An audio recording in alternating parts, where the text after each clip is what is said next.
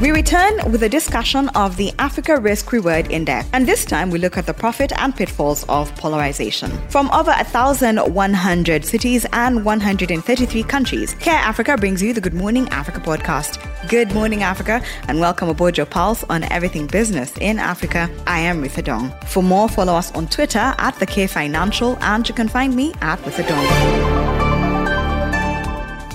The impact of the global economic crisis triggered by the pandemic, climate change, and the conflict in Ukraine has exacerbated uncertainty and forced geopolitical changes that will redefine Africa's relationship with the rest of the world for years to come. In this discussion of the Africa Risk Reward Index, the discussion revolves around profit and pitfalls of polarization. Patricia Rodriguez, Associate Director at Contra Risks, is up first. A lot of the external engagement with African countries has been increasingly transactional in nature. So if we look at the US, China, and Russia in recent years, all have tried to expand and extend their influence on the African continent, primarily through financial incentives. So in the past year alone, the Biden administration in the US says that it has facilitated up to $5.7 billion worth of investment from the US into Africa, which of course is a stark contrast to the previous administration under President Trump. And similarly, Russia has hosted African countries or African leaders in Moscow this year, but also on the back of a 2019 summit where it was pledging up to $5 billion worth of investment over a number of years. Of course, that hasn't come to pass, but it does actually demonstrate how all these different geopolitical actors are attempting to woo African economies through pledges of investment. And this is really coming on the back of the conflict in Ukraine. First of all, Western countries are looking to get more allies to either condemn Russia or to more align with their stance. And in the commercial sphere, this is translating into some really interesting competition. There are two areas where this competition is perhaps the biggest, and one is in the energy space, where we've seen particularly European countries trying to divest or diversify their gas their reliance away from Russian gas and are looking at hydrocarbon producers in Africa to do that. And the second part is on critical minerals, which is really becoming a hot topic across the world. Up to 30% of global reserves of critical minerals are actually found in Africa. And so we've seen African countries really taking advantage of this and trying to get better deals for their people and for their economies as this geopolitical competition for these sorts of things heats up. But as we rightly mentioned, there are some downsides to it. We only have to look at South Africa in particular, who have made a bit of a misstep earlier on this year when they were accused by the US of potentially being a conduit for Russian arms supplies. Of course, South Africa has denied that. But what followed after that accusation was a period of pretty strained relationships between South Africa and Western actors.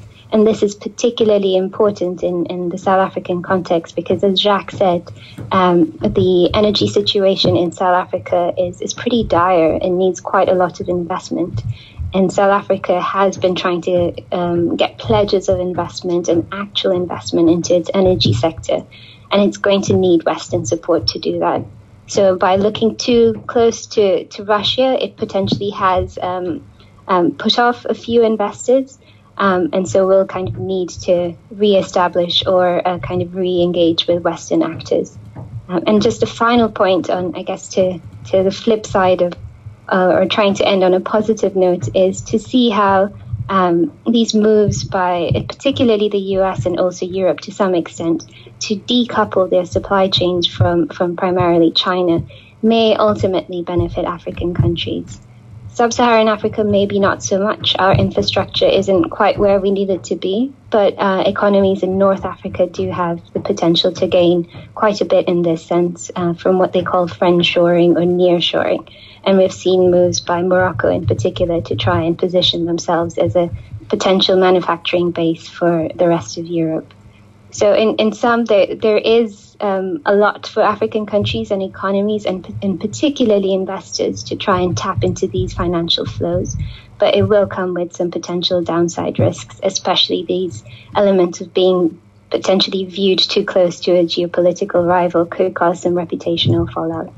So there is this recognition that African economies, potentially exemplified by the AU and its representation there, do have a more active role as opposed to a passive role to play in the global economy, as well as in conversations on the global stage on anything from restructuring of global economics all the way to potential diplomatic interventions. Oludamilare Adeshola, Associate Director at ContraRisk, discusses what these geopolitical changes means for countries, Nigeria and Ghana. Like you said, geopolitics is generally an important factor in the global south, especially in what we're looking to it's forming as a new scramble for Africa, where there's an increasing competition for influence in bilateral relationships.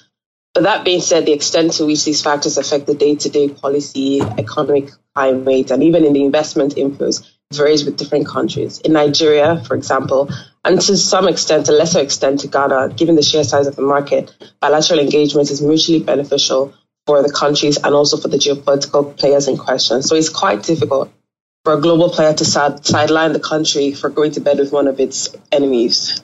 But that being said, if you look in our report, we mapped the different relationships that different countries have, and you'll see that Nigeria maintains the closest ties to the US, although it still has some relationships, strong relationships with Russia and China. And this is the same for Ghana. And it's really just a function of the vastness and the history. Also, the variety of the bilateral relationships that these countries have with the US, where the US remains a large source of FDI, development aid, security support, trade opportunities, infrastructure financing, the list is long. And we do see China and Russia playing in a number of these spaces, but the extent to which they do is limited and has since tapered since the pandemic, especially in the case of China and infrastructure financing. With President Tinubu's prioritization of the mineral sector, it'll be interesting to see how Chinese investment in Nigeria could potentially increase in the medium to long. But that being said, we are not fully immune to these geopolitical trends. Like many other countries, we feel the pinch in the form of commodity prices. So with Russia and Ukraine war, for example, we put a significant strain on the wheat market, leading to scarcity. In Nigeria, we saw about a 200 to 300% increase in the price of bread in the last 12 months. And bread is a staple food. And so that brings a lot of concern about the implication for poverty alleviation efforts. The country remains not self-sufficient, both countries, Nigeria and Ghana. And so when it comes to food and its reliance on imports, we're really looking into that international market to satisfy a lot of our local, the demand within our growing populations. So when you look at all of those considerations, on one hand, we have some independence and we're able to still, maintain strong relationships with all the three geopolitical powers that we have mentioned. But also, on the other hand, it still influences or still impacts us when it comes to the prices of our imports and how that affects our local market and inflation rates. And a quick look at the market. The market segment is powered by the Development Bank of Rwanda. We empower you. South Africa lodged a trade surplus of 13.3 billion rand in August 2023, smaller than July's downwardly revised 15.4 billion rand, but surpassing market forecasts of 7 billion rand. Imports surged by 6.3% over a month to 168 billion rand, mainly driven by purchases of chemical products, original equipment, components, wood, pulp and paper, and vehicles and transport equipment. Meanwhile, exports rose at a slower 4.5% to 181 billion rand as greater shipments of mineral products, base metals and machinery and electronics were partly offset by declines in those of precious metals and stones. And a quick trip around Africa, the economy of Senegal advanced by 3.2% from a year ago in the second quarter of 2023 after a 4.7% rise in the previous 3-month period, which was the strongest since quarter one of 2022. The expansion was mainly driven by primary activities, mostly agriculture and livestock, along with services, especially specialized scientific and technical activities, trade, finance and insurance activities, and information and communication activities. The industrial sector also contributed positively to growth, rising 3%. On a seasonally adjusted quarterly basis, the GDP rose by 0.1% following a downwardly revised 0.5% decrease in the prior period. The economy of Botswana advanced by 3.4% from a year ago in the second quarter of 2023, the least since quarter 1 2021, after an upwardly revised 5.5% rise in the previous 3-month period. Finance, insurance and pension funding and mining and quarrying on account of copper and diamonds were the primary drivers of growth. Output also increased significantly in accommodation and food services, public administration, estate activities, construction, and professional, scientific, and technical activities. On the other hand, steep contractions were recorded in utilities and diamond traders. On a quarterly basis, the GDP fell by 3.5%, the most in 3 years after an upwardly revised 5.7% rise in the previous quarter. Genomics startup 54Gene has initiated the winding down of its operations. The company started the process in July of 2023. By September, its website was no longer available. Founded in 2019, 54Gene was co-founded by Dr. Abasi Ene Obong, who helped the company raise over $45 million across 3 funding rounds. The company set out to provide crucial genome information on Africans to help improve the drug discovery processes of global pharmaceutical companies.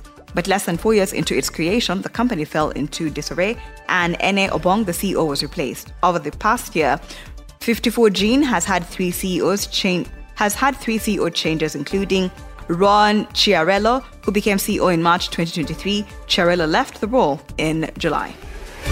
Thank you for always waking up with us. Good Morning Africa is a product of the K Financial. If you have any suggestions or you just want to check out more stories, visit the website, that is thekfinancial.com, and don't forget to subscribe. You can also find us on all social media platforms at the K Financial, and you can find me at Pedro.